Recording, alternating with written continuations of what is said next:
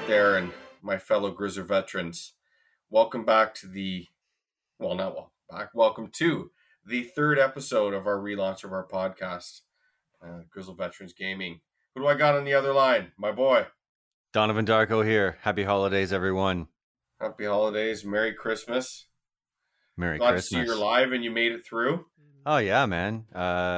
Doing well. Had a great Christmas. Been very relaxed this week, which has been fantastic. That's good, buddy. You made it through. Family's good? You had a good time? No, we had good family times, as always. We always have good Christmas in my family home. And, well, I mean, the meals have gotten better as the years go on, so there's that. But, no, we got a lot of Christmas spirit in my family, so Christmas always feels good. Santa bring you everything you asked for? I suppose. Yeah, I mean, I do have... It's funny because, like, after all these years, my mom still does ask for a few gift ideas, and I usually have a few things I can throw out. But this year we did make it a little bit fun because I got some action figures this year. Action figures. Well, yeah. Once again, as you can see, ladies and gentlemen, Donovan has failed us. It is just me in the attire this week, unfortunately. But Donovan's going to rectify this for the next podcast, aren't you, Go? Sure. Yes, you are. I was actually going to send, like I mentioned last episode, I was going to send you. That was going to be my Christmas gift for you. But it's a little hectic. Hey, my birthday's coming up, so... When is your birthday again? On the 5th of January, so like next Wednesday. Holy shit. My wife says January 28th. Oh. I don't think that makes her a Capricorn. You're turning 54, right? What's that? You're turning 54, right? Give me a little credit. I'll be 47. Yeah, that's good. That's good. No, I thought it's not officially over to me anyway. Christmas doesn't officially end until New Year's is done.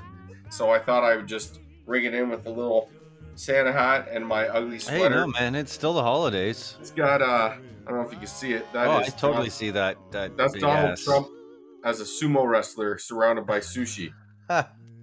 That's what this one is. I saw this and I couldn't pass it up. I thought it was quite entertaining. That's about as tacky as you can get for a Christmas sweater. Hey, I do my best. Well, hey. I do my best. So, why don't you share? What did you get? What did the elves, Santa, and the Grinch give you? Well, I mean, I got the book adaptation of Once Upon a Time in Hollywood that Quentin Tarantino did. So that's pretty cool. That was a nice surprise. You're a big Tarantino guy, right? Oh, I love Tarantino. Yeah, been a big fan of his for a very long time. Basically, real quick, what's your favorite Tarantino movie?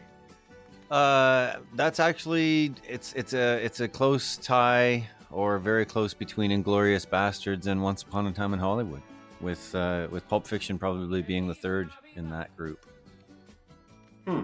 Yeah, those are all very close. I mean, I just rewatched Pulp Fiction a couple months ago, and I still love it, but I can see now the growth that he's made as a director over the years because, and budget-wise too, but...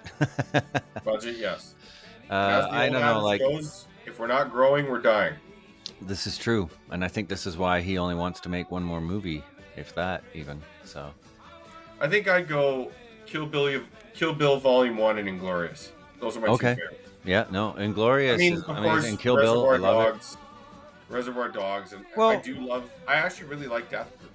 I know it's not a favorite for many, but I like we watched that in the summertime. Honestly, he doesn't have a bad movie in his catalog as far as I'm concerned. See, for me, I didn't like The Hateful Eight. Well, I mean, like I said... I like Westerns, and I had high hopes for all the characters. Not to waylay, I feel like sometimes Tarantino, he feels like he needs to... It's like, we'll relate this to video games, okay? Here's my example. I feel like Tarantino feels like he has to give fan service, and things are expected of him in Tarantino films, and sometimes he just falls into the trap. I felt like there was too much of the Tarantino famous diatribes in The Hateful Eight without anything else. Like, don't get me wrong, there's some good parts to it. I just didn't think it really earned its length. That's just me. And I like Westerns. Well, I mean, I wouldn't say that's one of my favorites, but again, I've only seen it once. Same. Maybe if I return to it in like next year or whenever I have time. It's just I just feel like there's never enough time to do anything anymore. But I would like to watch it again. Yeah, I got some really awesome McFarlane Toys figures associated with the DC Comics Dark Knight's Death Metal event. So yeah, very cool. You got. See, if you had the camera, you could pose them. This is true. This is true. I could say, hey, look at how manipulate cool them. Like in the back. But yeah, very, very cool designs on these figures. On the back here, you can see Cloud on his on the bike, and then I got, the one-winged angel himself, Sephiroth, and they're gonna fight it out. I may have something for you to put in Cruz's room. That's what I like to hear. Cruz is my son, by the way, everyone. Sorry for the ruined camera angle there, but yeah, Cruz is he's almost 1.5. But we digress. Yeah, sorry. So what else?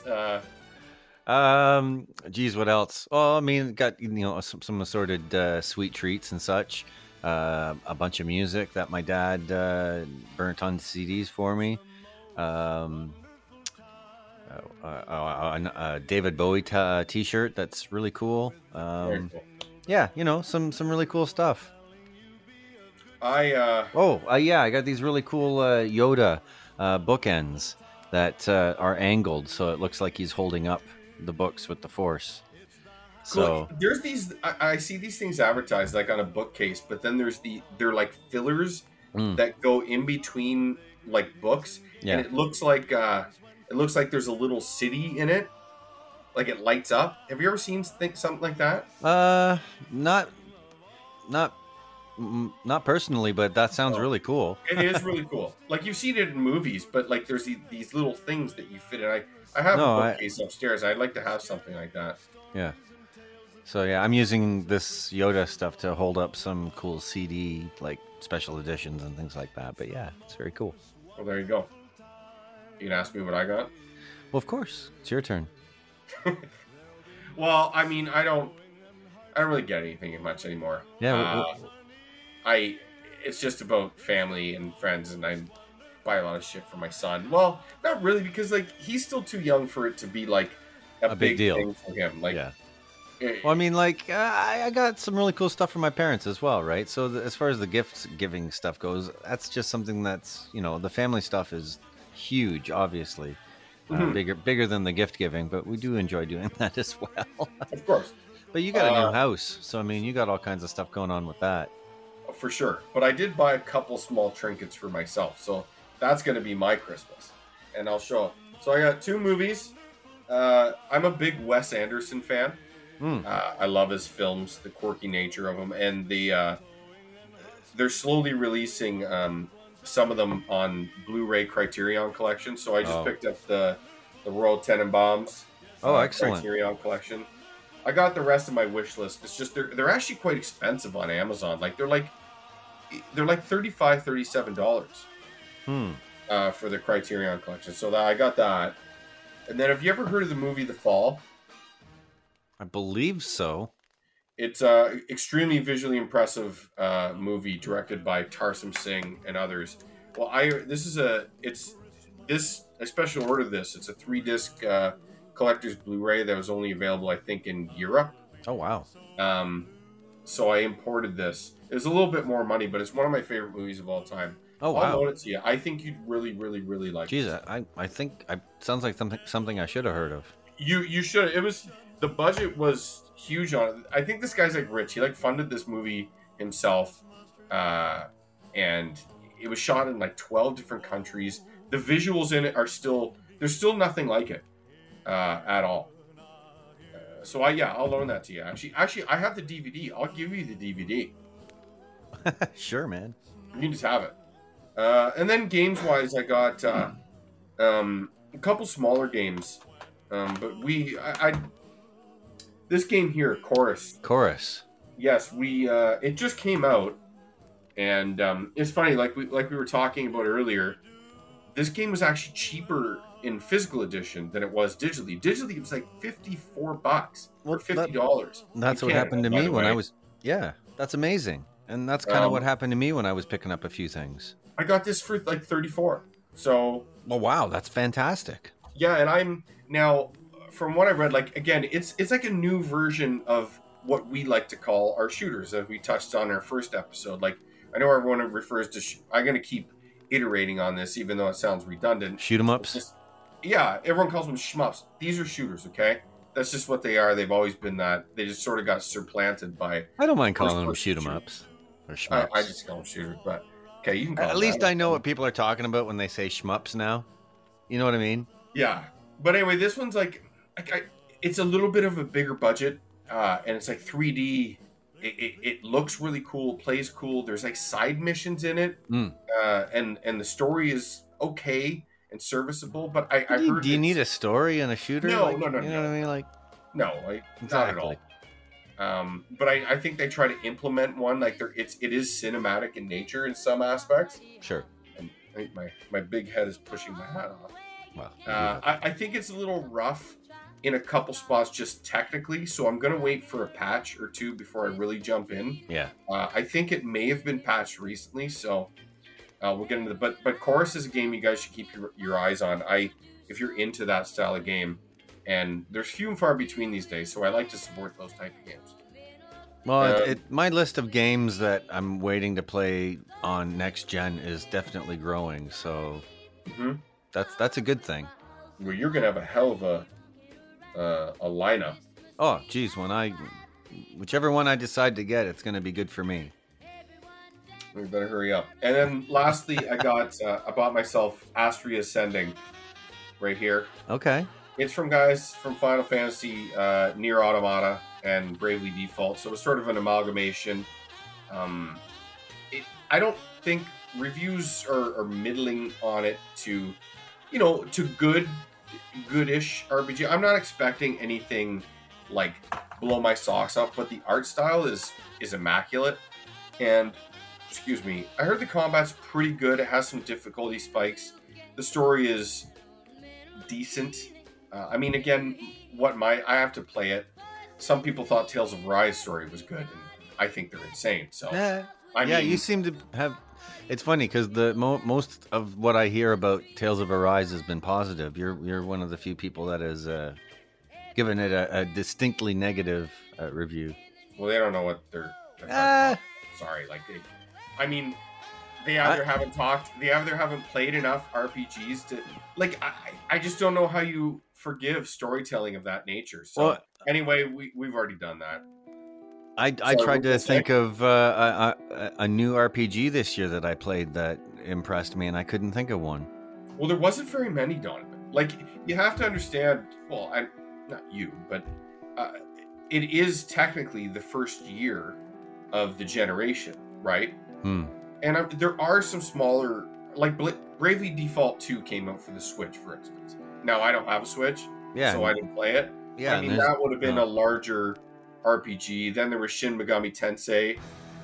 There was the remaster of Nocturne, and then there was Shin Megami Tensei 5 that came out on the Switch. So those were two big ones. Tales of Arise was a big game, right? Sure. But, and Final Fantasy IV's latest expansion, or Final Fantasy 14, sorry, the Endwalker expansion came out this year, which is it's an MMORPG. Sure, and that's different as far as I'm concerned. It is, but story-wise, it does deliver on that RPG goodness. But anyway, Astria Ascending, I heard technically it's not super up to par, but like anything, I don't play games right when they come out. So they just had a really good sale on that, and again, I wanted to support it because it was a bit of a smaller game. So We'll see. Well, it's funny because it's seeming as though waiting to get certain games in physical format is actually working out to be a more cost-effective way to get games. You take chances, though. Without question, Don. I mean, the only real reason to buy a game day one physically would be if you want a collector's edition. Right. Because if you do want that and you're not going to buy it, you're going to pay out of your ass on eBay later on, and there's no point. You might as well try to get one. Well, if you wait years or whatever, yeah. But I mean, even still, Donovan, like I'll be honest, like try to get a Death Stranding collector's edition. Try to get like, dude, there's a Drinking Okay, Guard. that's okay. I'm talking about, that's a little different. Getting a special edition, but like getting like I saw 13 Sentinels was on for like $30 on Amazon. Oh, for sure. Not like physical copies without any like the collector's just edition. the no frills, the no frills. You guys edition. will wait. Like I wait all the time. I don't buy. Like I said, the only reason I'll jump in on day one is if it's a collector's edition that I want. That's it. Well, otherwise I wait. You can get physical editions for cheaper than the digital editions now, which is kind of crazy when you think about it. It is. It is. Mass Effect Legendary Edition, $40 physical. I think that's the permanent price now. I don't know what it is. And obviously, it's still $80. It's still $80 in the digital shop. Is it really? Yeah, when it's not on sale. I have that. I'm anxious to jump in, and I want to really experience what they did with the first game. It's funny because like I don't really want to play the first game, but it's the game that saw the most attention of the three. Well, yeah. So I just want to see it and go from there. Honestly, the game that I haven't played 2 in a long time. Well, I mean, I did play 2 a second time, but didn't quite get through all of it because I had all the DLC, and I ended up stopping partway through some of the DLC. But I did play it all. I think it's the best one. Oh, it is the best one. I played the first one twice all the way through. Well, I played the first one on PC back before it came out. Well, I think it was on Xbox. I think, but I played it on PC, and I thought it was cool, like janky and a little. Yeah, sure, different. But like it was definitely like it was totally playable as far as the RPG mechanics were concerned. Sure, but like I had to cheese it a bit, but the gameplay sucked. It just sucked. It wasn't very good. Trying to use a sniper rifle in the class that wasn't supposed to use a sniper rifle was a bit the thing is, the sniper rifle in the first game now. That's one of the things they did with the remaking the first game. Yeah, is they've really retuned the weapons and how the game plays. Like sniper rifles just flat out sucked in the first game. Yeah, before they were basically unusable. Well, yeah, but you could cheese distance. Sure, you enemies. pop in and out, but I definitely used it to cheese enemies. All about the cheese over here. Sometimes you gotta if it's getting stupid. I can remember a couple parts in the first Mass Effect game that either I was like under leveled or something happened, and it was a real struggle to get through a couple sections, and I was just like, "What's going on here?" By the time I got to the end, I was fine, but definitely got into a couple situations that were like pretty hairy. I mean, there were a few, I guess, but mostly it was with the Mako, the vehicle. Some of the combat sections. Oh, okay. That is what it's called, right? Yeah, the Mako. Yeah, sorry. I said that and I was like, wait, is that what it's called? Oh, yeah. No, the Mako was quite a treat to drive in the first one, that's for sure. Oh, it was a mess. But I guess they kind of revamped it, so I guess we'll see on that. But anyway. Yeah, well, again, I think I'll pick that up, especially now that it's down to $40, and if I can get that on a sale too, like. I wish they would have brought back the Mass Effect 3 multiplayer. Oh, I think it's still live if you have it. Oh yeah, on the original, but I'm talking in the trilogy re-release. Yeah, that's unfortunate, I guess, but it would be nice. I love that. I remember we used to talk about that shit all the time. Yeah, I was obsessed with that. I love that so much. I played it on Xbox quite a bit with our old friend. I remember showing you the Jedi way. Took control of your Xbox controller and lit up gold for you. Oh, geez, yeah. I was pretty good at that, to be honest. There was always a knack to it. But anyway, this isn't the Mass Effect podcast. This is the After Christmas podcast. So, listen, why don't you tell me, is there any, like... I think we did this once or twice back in our old podcast, but in terms of Christmas memories and things like that, is there any moment that stands out for you in terms of something you got, gaming related, for Christmas? Well, I mean, I've gotten games over the years. Sure, that's really cool.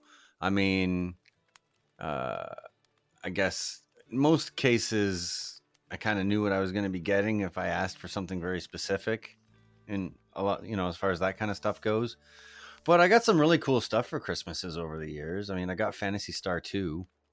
See, yeah, that's the one for me. I would say that one stood out. It was something I really wanted, and I got it on Christmas, and I was like, I was so excited to play it as a kid. It had that massive instruction manual that was half hint book and walkthrough.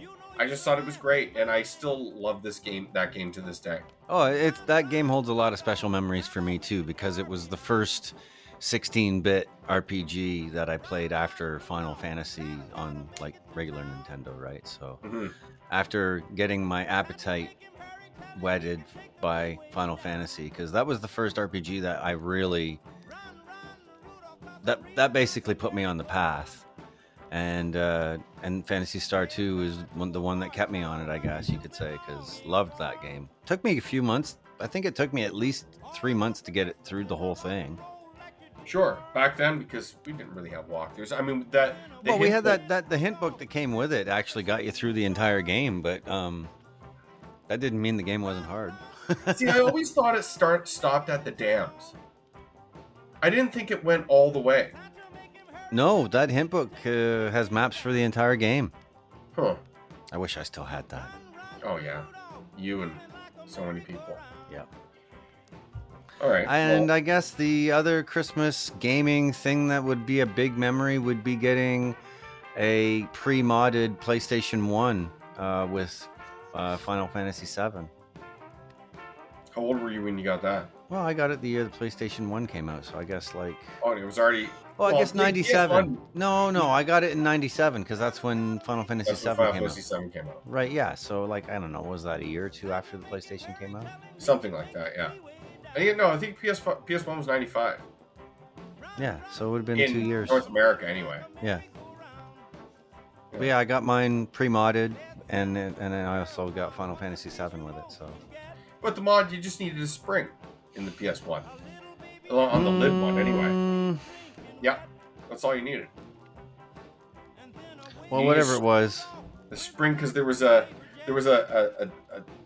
thing that stuck out of the lid, which would touch the button on the thing that forced the CD to spin. And there was a knack to it. You had to like get it spinning, take the disc out, and then put the other disc in with the spring. But I think there were multiple ways to do it, and I don't think mine has the spring method. Mine's got a different thing going on. PS2 was the more difficult one where someone needed to open up and solder it. Yeah, and I never got my PS2 modded, but I did.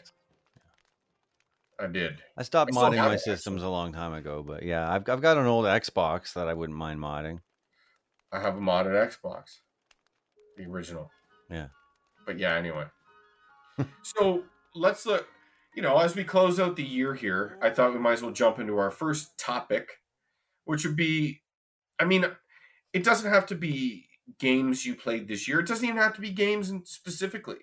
But what are some of the things that stood out in 2021 to you that you want to talk about or that you remember fondly?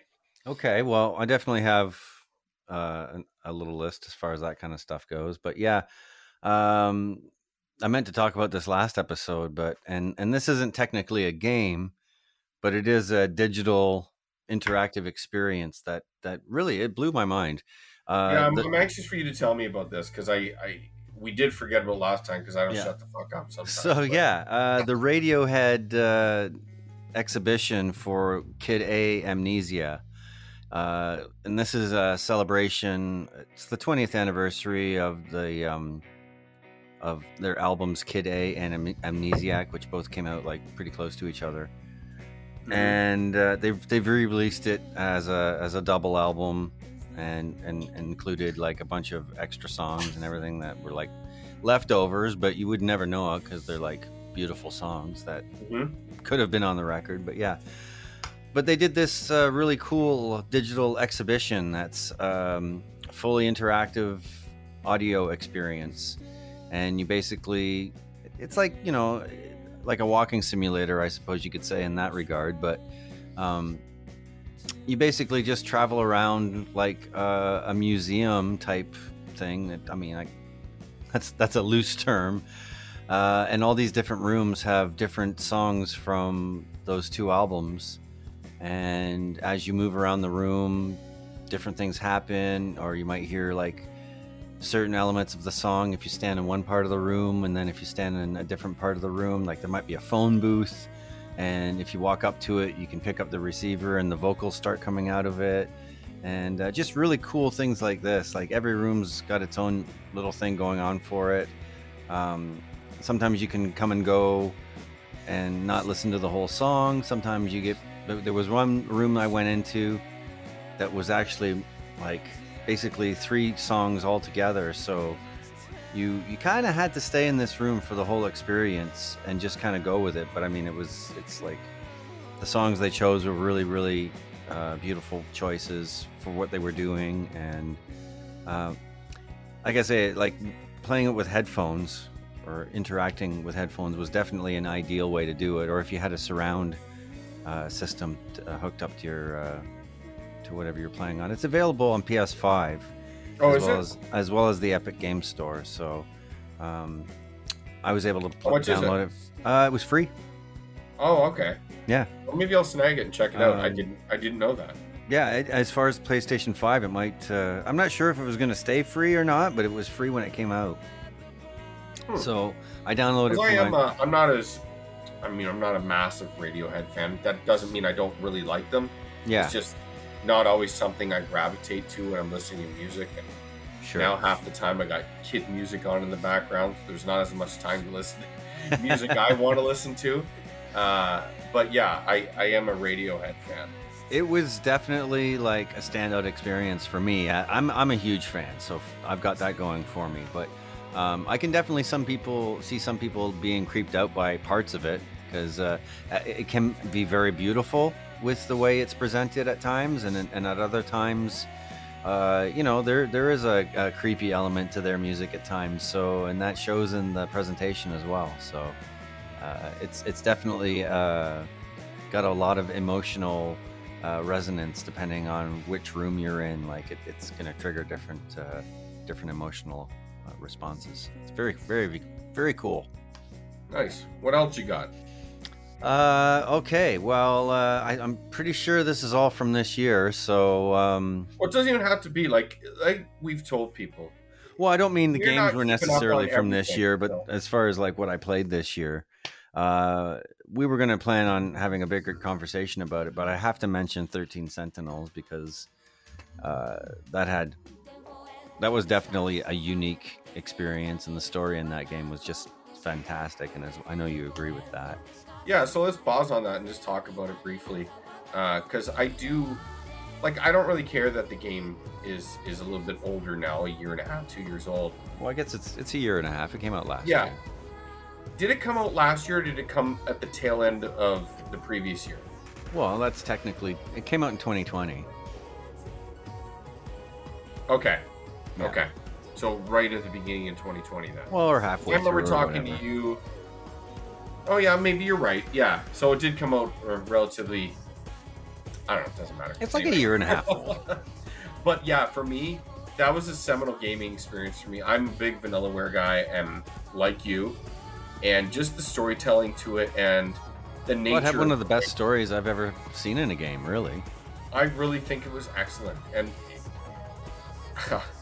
it's really hard to explain this game, and I'd like to go... We always talked about doing a spoiler cast for it. Yeah. But at this point, we're going to have to go through and actually reprime ourselves. Well, I'd have to have it on a screen and have the data log open or whatever kind of thing at this point. Yeah.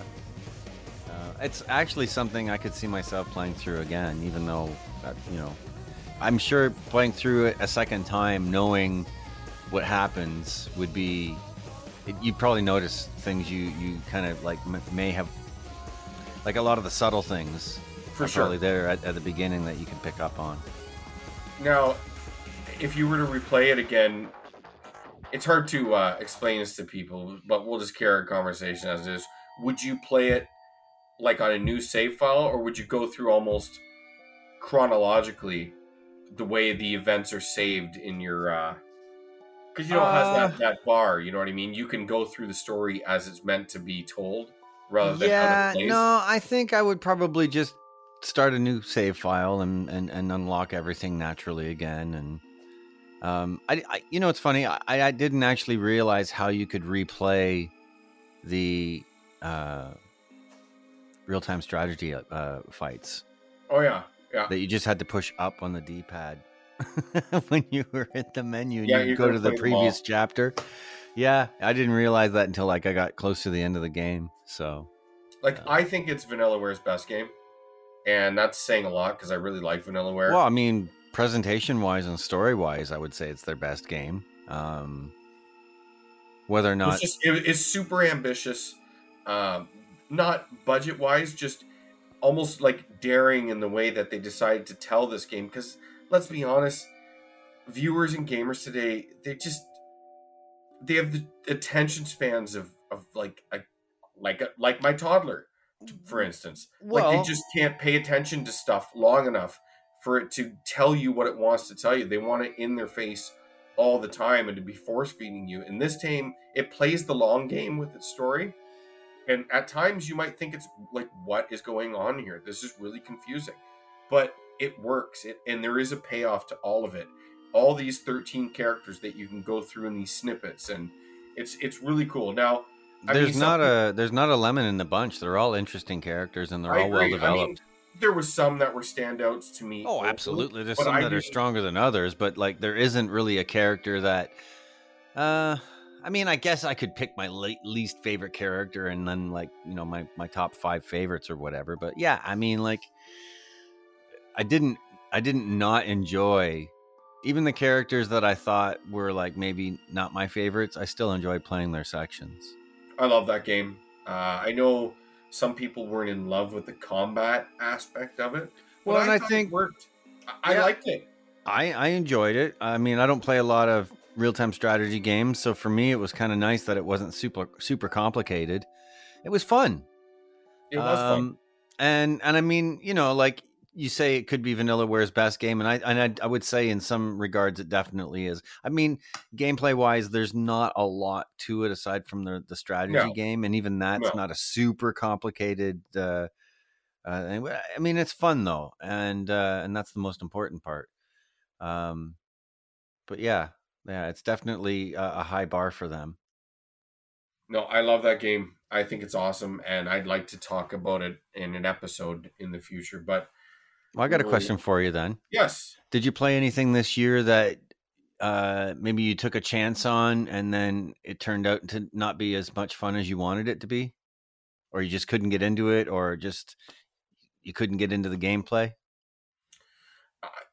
I know it's going to sound redundant, but it's definitely Tales of Arise. I'm not a big Tales fan in and of itself. Yeah. I find the franchise generally supremely underwhelming, and I don't understand the fandom around it. I feel like it's like it's definitely an anime thing. It has, but like I love anime, but it's like I feel like. But do you love like something like Genshin Impact? No. And that's the kind of people that are going to be into like the Tales series. Yeah, but Tales has and been that's certainly not an insult to anybody there, you know. But Tales has been around a really long time, Donovan. Sure. It's gained this fandom, but there's these people that really want to prop these games like Vesperia, Berseria, and Zillia, and on. But they prop them up like they're these incredible games that are on like the top tier, and I'm like. There's better games. Like, there's just better games in the genre to play. Maybe they haven't played the other series that, you know, that we love or whatever. I can see there being people that play these games and they've you know, like this is their series, kind of like Final Fantasy is the one that we found or whatever. I kind of feel like these games have their audience, and it's just. Oh, obviously, clearly. Yeah. I just don't understand. If you're into RPGs, I can't understand how Tales is the one that you put above the others, but you like what you like. That's just me personally. But maybe it's a younger. I saw that they jumped up the budget, and that really, you know, because I don't care. You bring me beautiful visuals, I'm going to pay attention to your game. Yep. I'm not that shallow. I am going to look beyond, and that the beyond is well, what you want your bothers me about gameplay the to game. be there, right? But yeah, But that beautiful is like visuals are. I dedicated myself to that game because I thought it was going to be great. I liked the character designs and the combat really good, but I was just now I finished it because I'm weird and I have to finish just about everything that I play. I'm just like that. But I did not like that game. I didn't like it. Well, I think it has some of the worst writing, and yeah, that's a game I was pumped to play it, and it just everything about it. I was like, I cannot wait for this game to end so I can move on. Well, I bought a game earlier this year that I'd had my eye on for a very long time, just more curious than anything because I had never played a game in this series before, but I got a friend that plays it and he loved it, and he's like, yeah, for that price, you'll definitely get your money's worth. And so I picked up Ace Combat 7 for, I got it for like super cheap, like the full edition, right? It was like $27 or something like that. I like Ace. I actually really liked Ace Combat 7. Well, I guess I just suck at flight sim games because I can't get, like, I think I'm 5 missions in and it takes me forever to get through a mission in this game. I have to retry over and over and over again. Like, I just suck. I'm trying to play it on normal difficulty, right? I don't want to necessarily play it on easy, but I feel like this is a game that, like, if I'm going to get through it, I might have to play it on easy. What is it? Like, the controls? You don't grasp controls? Yeah, like, I'm just having a hard time, like, because it controls like an actual aircraft, right? So not fully. I mean, it's arcade. Controls. It's arcadey with. Well, I mean, you can change the control. I'm trying to play it with the advanced controls. You daredevil, you. I can't stand inverted controls, and I know if you were going to use inverted controls, it would be for a flight sim of this nature. But yeah. Oh, I always play with inverted everything. I'm not flying the plane. Yeah. As much as that would be my dream job, if I could pick a dream job, I would have loved to be a fighter pilot. That's like the one thing I would have loved to be. And I think I love jets, and that's one of the things. Like I haven't had a game like this in a really long time, but I used to play a lot of arcade style. Like I loved Afterburner and stuff like that, right? Yeah. So this is like Afterburner on steroids. Yes. And it's.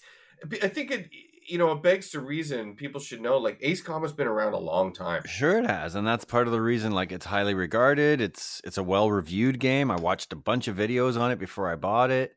I'm like, yeah, you know what? I think I'm going to get into this. I'm into all these cool planes that are in it that you can unlock and blah blah blah.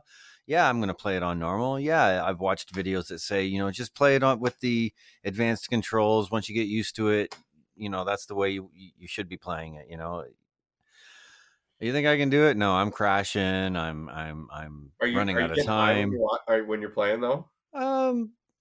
Sometimes, yeah, but that might be it, Donovan. I don't know. You should try. I hear like that game's in VR. Yeah, and Starsky's the one that recommended it to me, and he plays it in VR, and he loves it. I bet you that would be just incredible in VR. Oh, he says it's fantastic. So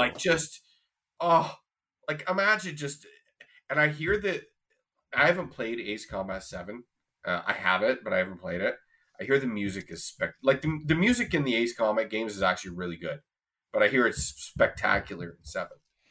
I remember the music being pretty decent. I mean, some of it's like menu music. You wouldn't think the music in like a flight sim game or an Ace Combat game would be like, incredible. But well, I mean, it's a very cinematic game. Yeah. So it's got a score to kind of go with that. But yeah, I mean, I might try to get back into it because it is a beautiful game and I didn't get very far into it, but I might have to start over and play it on easy. We'll see. Just get in it. Who knows? Yeah. Maybe you get better on easy and then you bump it back up. Yeah.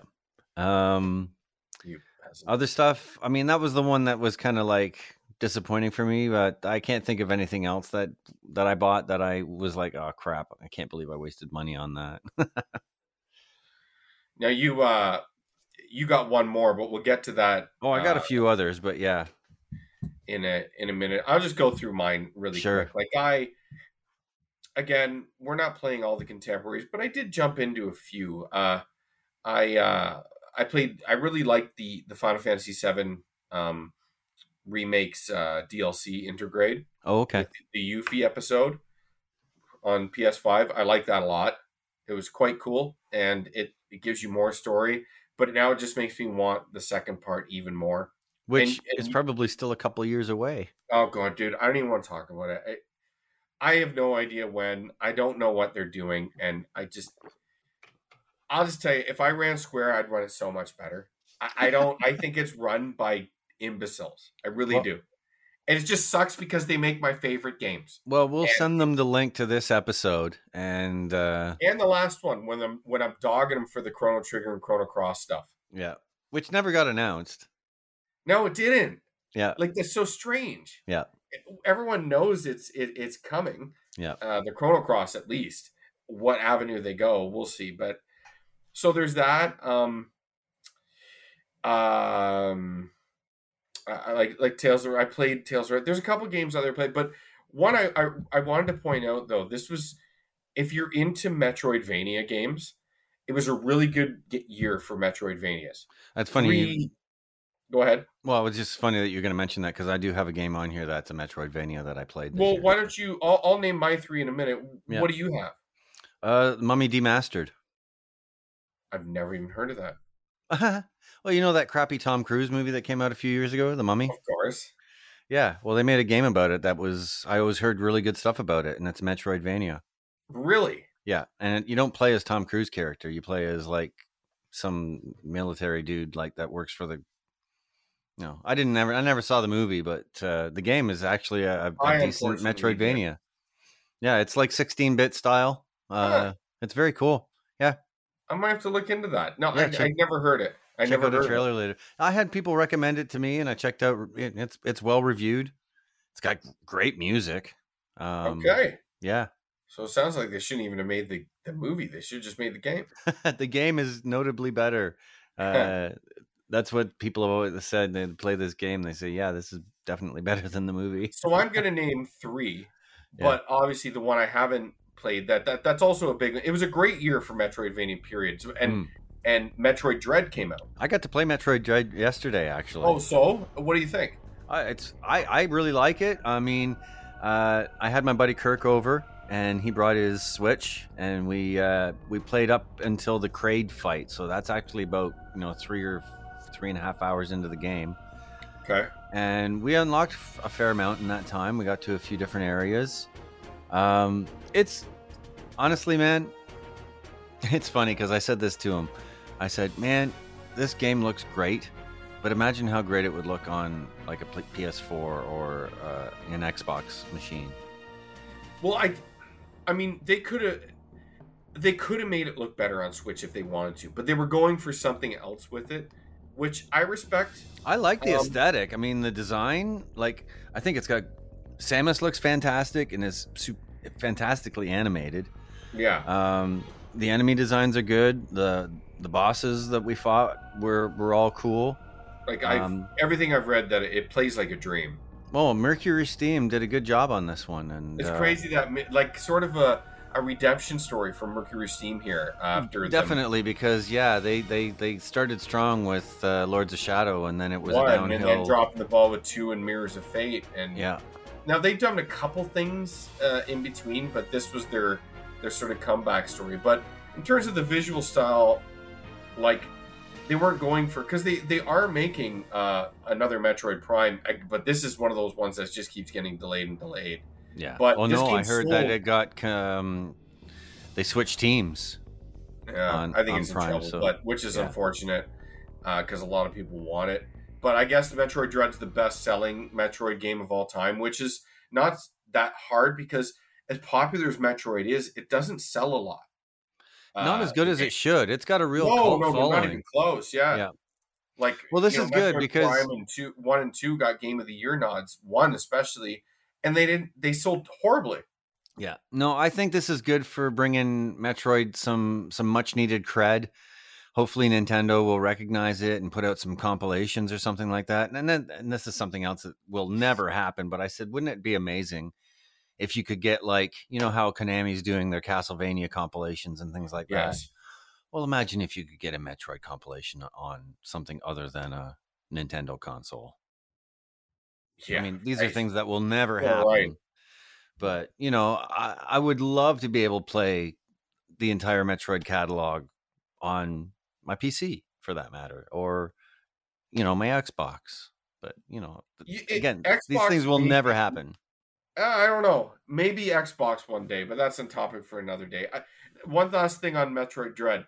Did it feel at all like the Strider 2014 Strider? I definitely had a bit of that going on for it. Because I tell you, like, it's funny to me because the jaded Jason about this Metroid, I was like, hey, looks great. But I'll tell you, everything about it just reminds me of 2014 Strider. And I think, from everything I've seen, I think 2014 Strider's better. Like, I think they're different enough. If you're asking me what character I like better, I like Strider better than Samus. Okay, I like the aspect of the laser sword better than the arm cannon shit. And well, these are all personal taste things. Then it is for sure. Unequivocally, it's funny. You know, 2014 Strider, the remake comes out. Essentially, it is just like the Metroid Dread. You know, in terms of art style and 2D and everything. Now, this one looks a touch better, but not much. Well, I would say it's not as zoomed in. That was one thing I noticed on my TV. I was kind of hoping in some parts that it was zoomed in a little bit more. Okay. But I just because the character model. Any of you guys out there who were, let's say you were a fan of Metroid Dread, you should look into the Strider 2014 Oh, God, game. If you haven't played Strider... It's so good. If you haven't played the Strider game, it's 2014, you said? Yes. Oh, absolutely. If you haven't played that and you're a Metroidvania fan, absolutely play that game. It came out the first year. Well, I mean, technically the PS4 and that Xbox came out in really late 2013, but 2014 was the first actual year, just like 2021 was the first actual year of the PS5. Sure. Right? But yeah, like, if you're into that style of game, you owe it to yourself to play the Strider game. It's really fantastic. I always have that itch. It's installed. It's still installed on my consoles, and I always have the itch to go back and play it, but there's always new games to play. But anyway, going with the Metroidvania asset, this was a really good year. Metroidvania tops for most of them, but some smaller offerings. Ender Lilies, Quietus of the Night came out this year. I think I mentioned this to you before. Do you remember that? I think so. You play a little girl. Yeah, you mentioned this one to me. Sorry. Okay, yeah. You play a little girl, and you get these spirits, and you map them to buttons, and they're the ones that fight for you, and you level them up, and it's a little bit different in that respect. And the story is pretty, like, dark in and of itself, but it's very interesting. The music has its own personality and flair. It's a really good game. I liked it very much. It's one of my favorite games of the year for sure. Excellent. And then two others that came out. Sorry, did you want to ask me something about that? No. Oh, okay. I thought you chimed in. No, I'm hearing things. Keep going. I'm hearing things. And two games that just came out, like literally last week or the week before, was Aeterna Noctis. It was I believe a Kickstarted game, and it was out on PC. But you have to look this game up. Like, it looks awesome. I bought it, but I haven't played it yet. But everything about it just looks fantastically. You have a scythe, and just these different aspects. You can teleport. Think everything you love about a Metroidvania, but quicker in combat and stuff. Okay. So Aeterna Noctis, that's that game. And the third one I want to mention is for all my, my anime roots here, Record of Lodoss War. You ever heard of that? Oh, absolutely. I know that one. Yeah. Well, Record of Lodoss War is there's a new one that just came out, right? Yes. Yeah, it just came out. Now, it was on Steam before. Okay. But it just came out on consoles here. And it's Deedlit I can't remember the full title now. It's on the tip of my tongue, but So what style of game is it though? Metroidvania. Oh, really? A Lotus Record of the Lotus War. Dude, it's literally like Symphony of the Night. It is in every essence of the Symphony of the Night in Lotus War. You control Deedlit, who is the elf. It's Deedlit something in Wonders Labyrinth. Well, that's pretty interesting. Like you find weapons, you level up. The Deedlit even moves like Alucard would. So when I originally saw this game, Donovan, I actually thought it was one of those cheap, like iPhone ripoff games where they just palette swat and just keep all the assets and animations, right? But no, like this game, the gameplay is incredible. The boss fights are really, really good. Now I heard it's not too long, which to me is actually great. I'm perfectly fine with that. And I love the lore and the characters and the whole world that goes on there. So that's going to be my next game. Fantastic. Yeah, I'm really looking forward because the Lotus War anime, the TV series or the OVA, the OVA and the TV series are different. The TV series was something that came after, but the OVA was growing up was like six VHS tapes. I don't know if you remember. It's funny. It's a series that I remember the covers of, like VHSs and things like that, but I never actually watched it. The art, I'll give it to you. The art was beautiful, and the intro song. I'll splice it in here a little bit. Yeah, okay. The intro is like legendary because the animation, even the intro in the TV series, is legendary for how super high quality the intro was and how like iconic the music and everything was to it. But I always remember being disappointed because they made these like games for Saturn or whatever they were, but they never got like English translations and brought out over here until like recently. Yeah, I was watching a YouTube video because I sort of fell down the Lotus War rabbit hole again once I saw this game. And there was a Super Nintendo Lotus War RPG, like a traditional style one that came out. And obviously through the wonderful world of emulation now and fan translations, you can play it. And I always thought, I'm like, I would love to play that game. So yeah, awesome year for Metrovanias. And there's an abundance of them. If I look back on, they're definitely one of my 3 favorite genres of games now. They just sort of give me everything I want with a little touch of that old school salt-based sprinkle. Yeah. Well, I mean, like, it's funny because I was saying earlier that I don't think there was a new RPG this year that I played that really blew my mind. But as far as RPGs go, I did play that really cool, and I may have already mentioned this, but I did play that really cool Final Fantasy IV ROM hack. Yes. The Ultima one. Yeah, no, that was fantastic. I really enjoyed that. Very good. A couple of quick honorary mentions of things I played this year that stood out. I finally got around to trying Soma. That was really cool. We talked about this too. I have that game, and I don't know why I buy survival horror games, Donovan. It's not even a survival horror game, really. I'm a pussy. I like them. The very thought of them, I'm like, oh, I can't wait to play this. And then every time I think of them, I'm like, I'm just going to be kind of scared. Honestly, this game's more about the story. And I heard the story's good too, yes. And the story is absolutely great. And honestly, there's only about maybe I don't know, not even a dozen, there's not even half a dozen sections where you have to you don't fight enemies, you just have to avoid them. And they did add, I know in Soma they added a mode where you can turn out completely. You just experience sort of the story and the feel, right? But honestly, the few sections that you have to get through where you have to deal with that kind of stuff, they're not even that hard. And I'm with you. If I was going to play it, I'm going to play it the way it's intended to be played. And then Quake, I played the console version of that came out a couple months ago. That was fun because I never actually played Quake when it came out way back in the 90s. So I always had the soundtrack, but I never got to play the game. So that was pretty cool. Streets of Rage 4. Yeah, so with I was wanting to mention that to you. It's funny, I didn't know you were going to mention that, but the Mr. X DLC is on sale right now. Yeah. Did you pick it up? I did not pick it up yet. It's like half price.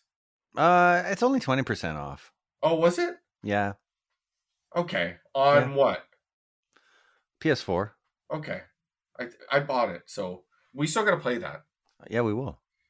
We gotta play through the story first. I know, I do too. So, and I think I actually played this at the end of last year, but I think I beat it at the beginning of this year. But Death Stranding. Oh, for sure. Me too. I played that when my little baby. Right. I'm pretty sure young. I'm pretty sure I bought it during like Boxing Week last year and got it like at Microplay for like cheap.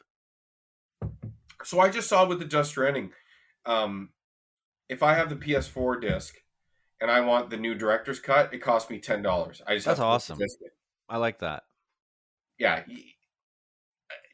I guess with the added content, they're going to charge for it, but I would have liked to see them give existing owners a free upgrade. But maybe I'm naive. I'm not gonna lie. It's cool that $10 is only $10. $10 is cool. I mean, is it only $10 for Canadian? Yes. Okay. Yeah. Because I just did that for Ghost of Tsushima. Okay. It's the same deal if you want to upgrade to the. Now you can put your PS4 disc and play it on your PS5, and it runs better and everything. But if you want the director's cut version or the remaster, whatever the hell they call it, sure. And then you want to play the new expansion, the Iki Island expansion, you have to pay the $10. Well, at least see. Yeah, if you were paying for an upgrade and you weren't getting new content, then that would suck. But if you're gonna pay and you're actually getting new content, then that's not so bad. Like for instance, I'll give you an example. The new the Legacy Uncharted collection, which is Uncharted 4 and The Lost Legacy. Right. Now that's a $10 upgrade, but they're two games, and to get the $10 upgrade, you only have to have either Uncharted 4 or The Lost Legacy. I mean, you can have both, but you only need one in order to do it, in order to get both games. But there's no added content. All it is redone for the new console for the PS5. Right. And I have no issues with those games the way they looked. I really don't need to play them again with nothing added. You know what I mean? Well, and it's funny because like Spider-Man is probably a really good example for that, because like I'm not going to want to upgrade that to the PS5 version when I switch over. See, when I bought the Miles Morales though, it came with the PS5 Spider-Man update. Oh. Now, I think you could actually buy it without it, though. But I just bought it. I think it was like an extra $10. I'm just kind of like, why did they need to change the character model? Yeah, I don't get that. I never really thought about it too much. I never had a problem with the original one, but me neither. He looked perfectly fine, and then they changed him. So on that topic, we're on Spider-Man. Have you seen No Way Home? I can't go see it with the current restrictions in place because I don't want to go see a movie and not be able to buy popcorn and have a drink. That's not even a movie. Why go? So why go? I've avoided spoilers. Isn't so that far. so stupid? Like I don't want to talk about when I can't fucking eat popcorn. Like what? Why? Yeah, like, no, it's ridiculous, and I can't support. It's not the theater's fault, but like, it's not the theater's fault at all. I'm really bummed that it happened right when Spider-Man came out, because I really want to see this one. I'm not a huge fan of MCU Spider-Man because of how different it is from the original version of the character, but that's a whole other discussion. But I did really want to see this one. So, I hear it's everything. Yeah. I hear it opens up all kinds of things, and I already was speculating on stuff, and they're already starting to talk about these things I was speculating on, so I got to really avoid spoilers at this point. I mean, you kind of get, we won't talk about it, but you kind of know. Well, we can talk about it when we've actually seen it. So sure, I don't want to I'm avoiding everything, but you kind me too. Of know. There's been so much talk about it for so long, like you kind of know. I'm just anxious to see how and why and how it resolves. Yeah, and then what else goes into it. Oh, but I'm actually really as excited as I am about wanting to see the movie. It's not for And it's not against Tom Holland, but it's not for his Spider-Man or his No, characters. I completely agree. I'm A going big for the Tom villains, Holland and I'm going Spider-Man for guy. the other guys that are going to be in it. Yes, I actually find Tom annoying. He's Well, not a bad Spider-Man, but he's more childish. And it's the writing. It's not even his acting. It's just yeah, like, I don't know. It's very MCU-ified. well, that's what I mean. Like, he's just not Spider-Man the way that I'm accustomed to the character. He's more of like a millennial version of the character. Yeah. You know, and he's kind of privileged and, well, hey, I'm not, it's the truth, man. No, man, I agree with you. I actually do. I've watched some really good videos because I was like, I can't be the only Spider-Man fan that feels this way. There's things about this character. Why don't I like Who's your MCU's? okay, out of all the movie, we'll end on this one. Out of all the movie Spider-Mans, who's your favorite? Like, I'm not talking about the actual movies. I'm just talking about who do you think was the best in the costume and look-wise? Actually, I think Andrew Garfield was the best looking in the costume. We're in complete agreement. Yeah. He looks, in the costume, he looks the best. His suit looks the best. Yeah. He looks like the McFarlane Spider, and I actually think Amazing Spider-Man 2 sucks, but the costume is the best costume they've ever done for 100%. Spider-Man. It's a terrible film, but the costume is fantastic. It looks perfect. And the MCU costumes all suck. I don't hate them, but yeah, I mean, and again, like, the costumes are part of the problem with MCU Spider-Man. He's got all these really cool gadgety costumes that are like just handed to him. Yeah, it's like this tech. Anyway, yeah, we could go on. Donovan, we're on the same page with this. Yes, but as bad as those movies are, Andrew Garfield is the best looking Spider-Man. Yeah, and I actually really like the first Amazing Spider-Man movie. It's not perfect, but it was fine. Yeah, I didn't hate the lizard. Looked funny. Sure, but it's not a terrible movie. No, it's not. So. And this funny thing is, like, I don't dislike the MCU Spider-Man films. Yeah, I guess I don't. It's not that I don't like the films, but it's Far from home. It's the writing and the way that they've modernized the supporting cast. Yeah. And the way they've modernized the actual Spider-Man character, that it doesn't appeal to me in the same way that the traditional version of the character does. And you are a big Spider-Man fan. I remember I've grown up with Spider-Man, so you were a big McFarlane guy. So was I, but you were older than me. And Donovan, I'll toot your horn, was an excellent artist growing up. Oh, thank you. You did art at high school on the walls and shit, didn't you? Yeah, I had a mural up in one of the stairwells, and it wasn't just graffiti, ladies and gentlemen. No. The high school There was actually a little bit of controversy over that character. Oh yeah, yeah. It was some of the teachers talk off camera about it. Yeah, it was funny. But a couple teachers were a little offended. You did a pencil of Spider-Man. I think it was a McFarlane Spider-Man that was. Yeah, I used to copy his drawings just to learn. Yeah, whatever. Oh, it was a learning tool. Yeah. Of course. So do you want to get in? I know you wanted to talk about, you finished up Resident Evil 3. Yeah. I can wrap that up and give a quick little summary. Yeah. And it was a fun experience. Goods, baby. Huh? Hit us with the goods. Yeah, I'll give you the quick review, the Donovan Darko review. Yeah, you know what? As far as Resident Evil games go, it's not terrible. It's not the best, but it's definitely a fun experience. It's not super long. I think it's only like 8 hours that I beat it in. So it's shorter than Resident Evil 2, and it doesn't have replayable campaigns. But, you know, like, the story was serviceable and the gameplay was decent. And the Nemesis threat was, it was a little annoying a couple times, but I would say that the final battle was like, the form that he takes at the end was very cool, like, as far as the graphics and the design go. So I enjoyed it. I'll play through it again once, when I feel like it. Good. Mr. X or Nemesis? Did we already talk about this? I think Mr. X is cooler. Yeah. Nemesis is, don't get me wrong, a very cool design, and I really like it doesn't take long for him to start morphing into different forms, which I didn't realize, but okay. He's got like about 4 different forms or something like this. Wow. Oh geez, at the end, you put him into this acid bath, and instead of actually dying, he like becomes like gelatinous and then reforms into another form. It was just okay. That's part of what I like about Resident Evil. It's not afraid to go super campy and like ridiculous and over the top, and Oh yeah.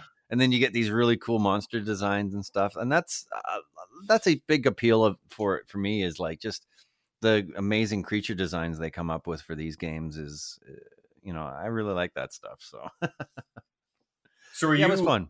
Like, you haven't, like, as big as a Resident Evil fan, you haven't played the newest Resident Evil, have you?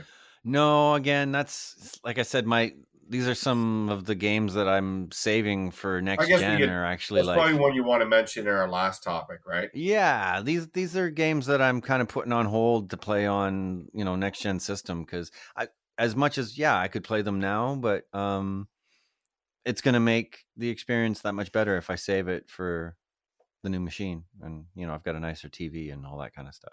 So for sure.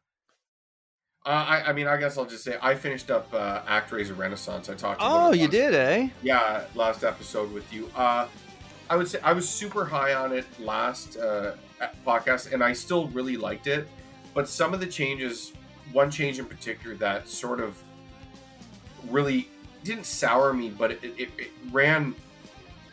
It took away from the original experiences. They added this like town defense aspect to the game. I had heard about this. That is arbitrary and also timed in an aspect. And it's not that it's bad. Well, it's not great, okay? It happens quite a bit, doesn't it? Like, there's too much of it in every single one of your towns that you need to do. Yeah. Like, if they would have just cut that in half, because eventually you're just like, oh, come on, again? And it's not like they're hard. And you don't want that feeling when you're playing something. No, and I get, unfortunately, this is the problem we have today with game development, is that everyone feels that their game needs to hit this. We gotta have a 20-hour game. We have to. That's the minimum. And I'm like, ActRaiser was fine the way it was. Sure. It was short. Now, some of the additions that they did add would have been fine. Like, they added more story. They added side quests. They added, just different things. And even the town defense would have been fine if it was just like a couple different things in it, I guess. Well, maybe you should, they should add a patch where you can turn that part of it off, or like... Yeah. Like you said, like half as much. Yeah, like I don't know, man. It's funny because at first I was like, well, this is a cool addition. I like this. But you get to this, by the time you hit like the third town, like there's Filmoria, there's Bloodpool, and then the third one is generally Casadora, which is the desert. Right. And by the time you hit there, you're like, man, this again? And you got like 3 more. Yeah. Right? But they also added another area, which was not in the original game at the end, and it's like post-game content. And I like that. But again, you had to go through the town defense stuff again. And does it keep happening over and over again as long as you've had that town open, or does it stop at a certain point? Now, you'd have to zoom in. Like, you'd have to be the angel in the town. But no, it will continue to happen over a set amount of time. Oh, man. Now, so if there's missions, like, basically every town you have, there's like story missions, right? Sure, of course. Okay? And some of those story missions are town defense modes. So... Yeah. So it's built into the game already, and then they 100%. And then they add more to. That's yeah. It sucks. It kind of, but it's funny because it's like one bad thing that is actually a big bad thing, but everything else they did around it, is great. It makes the game better. You'd think that would have come up in playtesting. Yeah, like I'm surprised because they put a lot of work into it. And it happened like that. Like, as soon as they announced it, it was out. Yeah. But you think they would have play tested, and people were like, okay, like, I understand, but maybe you scale it back a bit instead of like 4. Well, it sounds like that's all it needed to be. Yeah, if they would have scaled it back, Donovan, like, people would have tolerated it instead of being tired well, of it. I'm pretty sure that this is the main negative point that I've heard about the game whenever For sure, it has to be. Like, I haven't watched a lot of reviews around it. I watched a few, yeah. I don't need to be told about ActRaiser or whether I should have it or not. Because I love ActRaiser. It's one of my favorite games of all time. But I mean, hopefully they patch it and just either add it optionally or just cut it in half entirely, because it's unnecessary and it just makes the game too long in the tooth. and it takes away. Here, this is how I'll end it. The strengths of the game, it takes away from the strengths of the game. That's it. Like, Sure. Your town building. ActRaiser was the perfect amalgamation of like an action RPG in segment and then like a god sim, right? Okay, yeah. And you had this tower defense thing that really didn't need to be there. So that's it. That's all I got. That's my quick snippet. No fantastical rants about ActRaiser, other than I still think fans should play it. I think it's good. I had a feeling that that's what was going to happen when we talked the first time about it, because you had only just started it when we talked the first time. Yeah, I think I was on the second area, Bloodpool. I guess before we wrap things up, I guess we want to talk about anything we're hopeful for next year. Yeah, I just added this in. I said, stuff we're looking, we're on the dawn. We're not going to record before the New Year. The New Year's Eve is tomorrow. Yeah. So, with 2022 on the horizon, gaming wise, like it could be personal or just grand scope things. What are you looking forward to? What would you like to get accomplished, and what would you like to see happen? Well, I mean, on a technical side, I want to upgrade my TV and get at least one new console next year. Okay. I'm still hoping that they're going to introduce a new model that has a bigger hard drive, but again, there's all these rumors where they're talking about like pro versions or whatever you want to call it of these. That's not going to be for a bit though. Yeah, but even the thought of it is discouraging. You know what I mean? I guess, but these new consoles, they're by no means going to be left. I'll just give you an example. When the PS4 and the last Xbox, I always say, if you notice, I never say the actual Xbox name because they screw me up. Oh my God, these names are ridiculous. What's the current Xbox? Is it Xbox Series X is the new one. The new one. Yeah. And the Xbox One was the last generation. Yeah, but I tell you, even I get them mixed up, and I wish they would, instead of these really weird names. They also have the Series S. Well, and the Series is the new one, right? That's right. Xbox Series is the new one, so it's either S or X. And there's a couple different versions of the Xbox. Oh God! One. And then there's the Xbox One, but then there's the S and X version of that, and I was like, oh my God, that's right.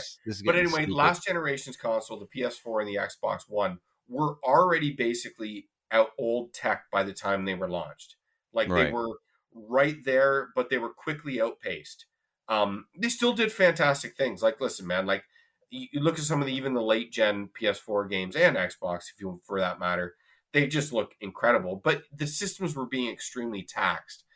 Right now, the new Xbox and the PS5 are just crushing games for the most part. Now, you're not getting like 4K 60 out of them, but that's kind of unrealistic. And to be honest, most people don't really care about that.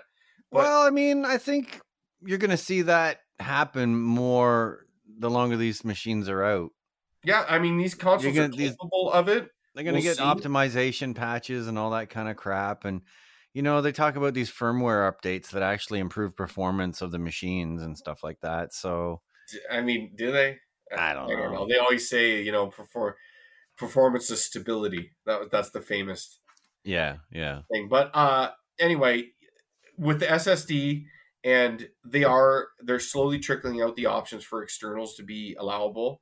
In terms of that, storage space isn't as big of an issue as you would think it was, because I initially had the same apprehension as you with the PS5 having a smaller hard drive, because I upgraded my PS4 hard drive immediately, whereas this one I thought I'd be begging for space, and I still kind of am, but I know there's solutions on the horizon coming. Well, and yeah, that's part of what I am just. The fact that they're charging as much as they are for the proprietary storage is kind of what is discouraging for as far as the Microsoft side of things goes. Like we can talk about this another time, but there is other, like the PS5 SSD is different. Like it's another level up. Like the current Xbox One, you can switch out for a lot of the existing products. Now there are products on the market for the PS5 that I suppose, now don't quote me on this, that you can switch, but they're a little more specialized and they're more expensive. But what about you though? All right, what are you hopeful for next year? You want to go back and forth? Yeah. Okay, we'll go back and forth. Next year, I guess. Now, I'm really excited. I don't know. Did you see that Final Fantasy 16 announcement press release? No, I guess I didn't. Oh, okay. Well, Naoki Yoshida released a press release saying last time he had shown Final Fantasy 16, he stated that Final Fantasy 16 would be shown at the end of 2021. He said that, but they released a press statement saying due to COVID, and which is the convenient excuse for everything now, that their plans are been extremely delayed and they lay out the reasons. But their next showcase will be spring of 2022, 100%. Oh wow! So the game's not coming out until fall or whatever next year. It's definitely, yeah. I never thought the game was going to come out Q2 of 2022. Anyway, I always thought it'd be a Q4 game. Yeah. Or of 2022, but I do think it's going to be out next year because he said the next time they show the game, it's going to be actually done, and they want to have like a 6-month marketing and press cycle until release, right? I like that. Oh, I do too. I'm done. I love hype, but this 2, 3, 4 year waits for games. What about this stupid Star Wars Eclipse rumor where they're talking 2027? Well, I heard 2024 or 2025. Well, they're talking 2027 is one rumor. Like, what's the point? Like, what is the point of that? Don't tell me about something that might. At that point, it probably won't even come out. Yeah, honestly, like I don't know. It's vice versa when Bethesda showed off Elder Scrolls 6. Elder Scrolls 6 is nowhere near completion when they announced it, and it's still nowhere near completion now. They'll probably get another version of Skyrim they want to bring out. Sure. But for me, I really, really, really want Final Fantasy 16 in 2022, and I want the franchise to deliver what Final Fantasy 14 is doing for MMOs.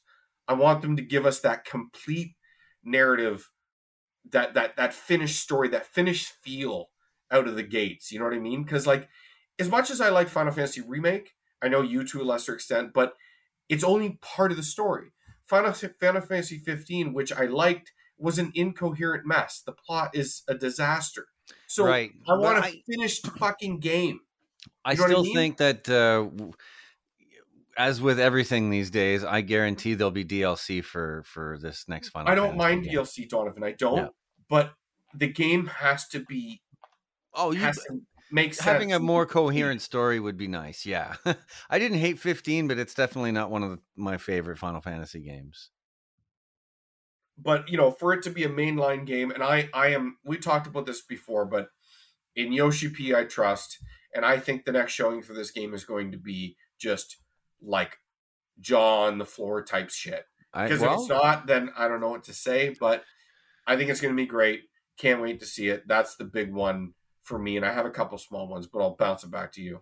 A couple little things that I've heard rumors of that I'm anxious to see something on. It's not a big deal, but with how cool Streets of Rage was, hearing about a Final Fight game coming out.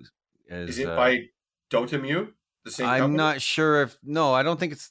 I don't know if it's a Streets of Rage guys, but I just heard... They also did the Wonder Boy 3 Dragon's Trap remake. Okay, no, but this is like... there's just talk of a new Final Fight game, and I'm just curious because I figured, why not? I mean, Streets of Rage, it was so good. Why not bring Final Fight back? Sure. I would like to see the same company do it, quite honestly, but... Street Fighter 6. Oh yeah, we had that conversation earlier. Briefly, today. Let's do a brief touch on it. You go. Well, I just, we've already talked about the fact that that Street Fighter 5 is, What are the three pillars? What are the three pillars of Grizzled Veterans? Final Fantasy, Street Fighter, and what's the other one? Oh shit, I don't know. It's not. Is it Castlevania? I guess, or Could Kojima. Be. It's a candy Final cane. Fantasy, Street Fighter, and Kojima. It's Kojima, Mass Effect, Castlevania. Yeah, and some Halo sprinkled in. But yeah, those are the pillars. Like, it's funny because people are like, they must like drink every time they talk about Street Fighter or Final Fantasy. Yeah. Anyway, sorry, Street Fighter 6. Street Fighter 6. I mean, I didn't Street Fighter 5 is not the best in the franchise. I actually really liked Street Fighter 4. We briefly talked about art styles, and yeah, I would love to see something that was closer to Street Fighter 3, but with a more modern touch. Let's get away from the big feet. But yeah, I'm hopeful for something for that. I think we'll hear something. I think so too. I think it's been in the works for a while.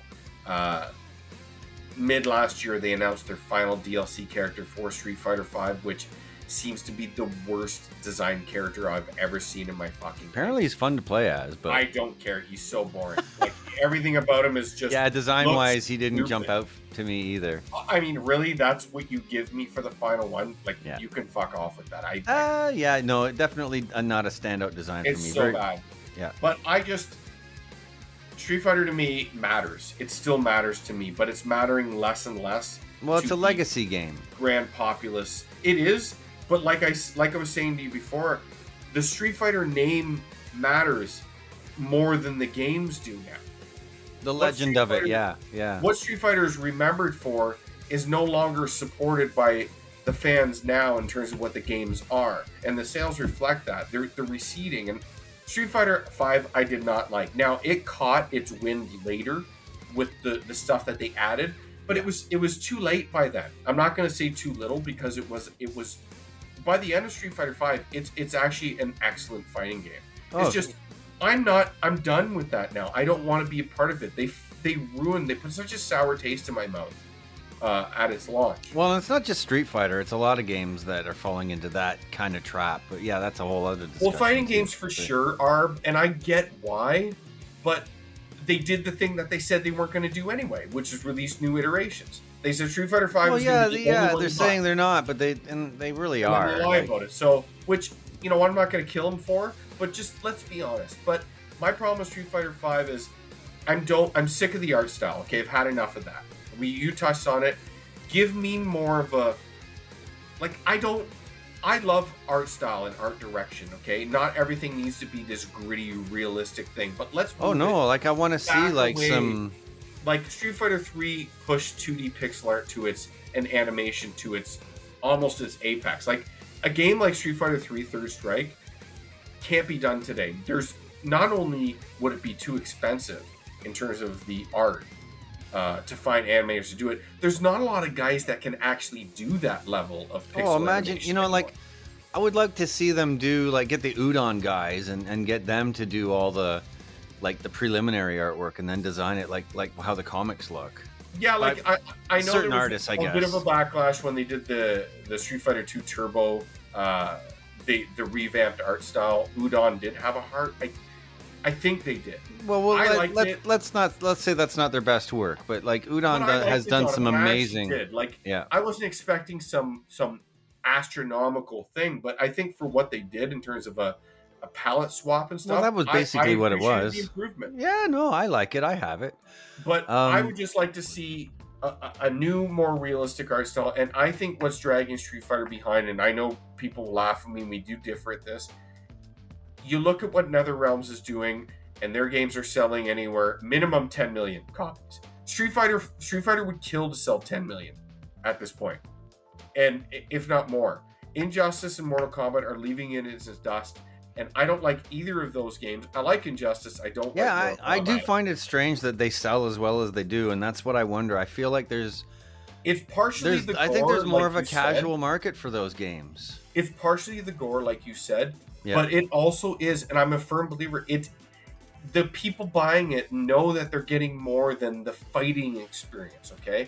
It's not just an online game that's extremely intimidating. There's a lot of single-player content. The Mortal Kombat story, cheesy, whatever, people are into it. The Injustice story, people are into it.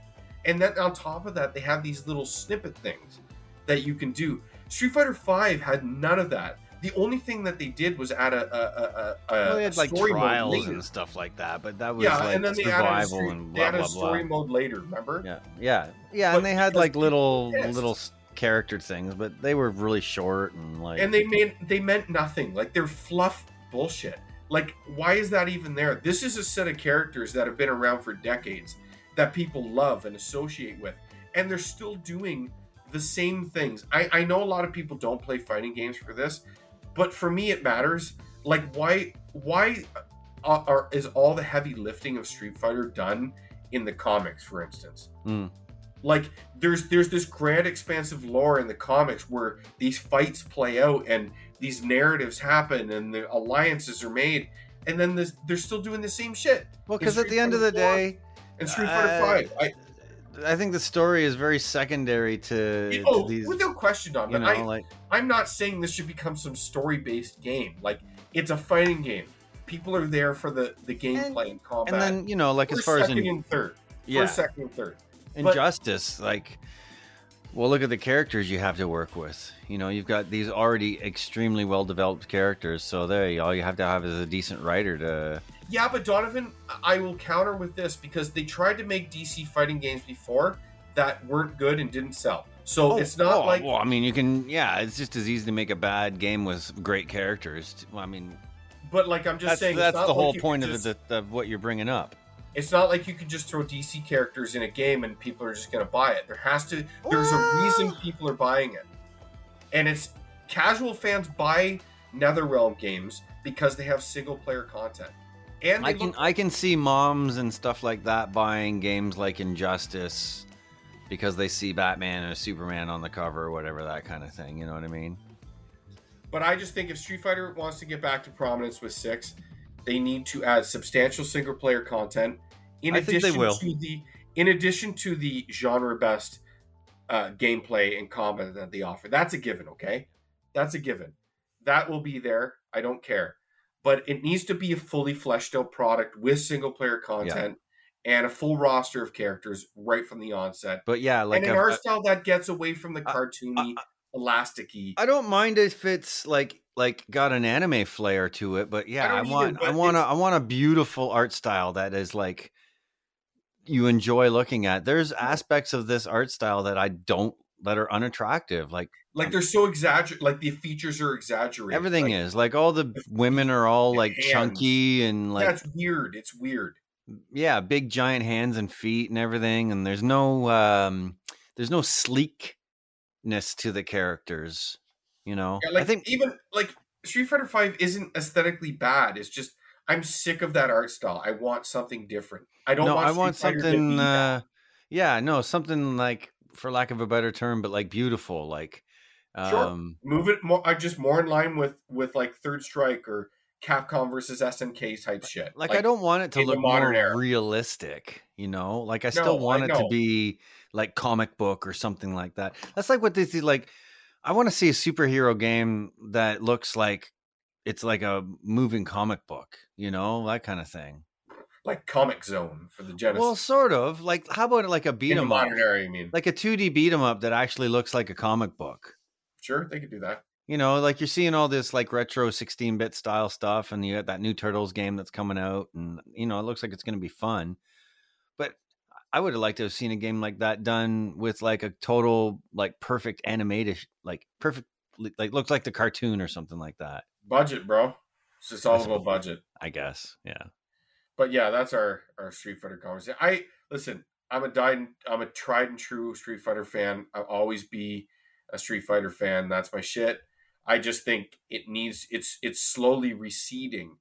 Like Street Fighter was receding, and then Street Fighter 4 brought it back up, and ever since then it's been receding, and Street Fighter 5 has sort of rode the wave. I just think it's capable of much more.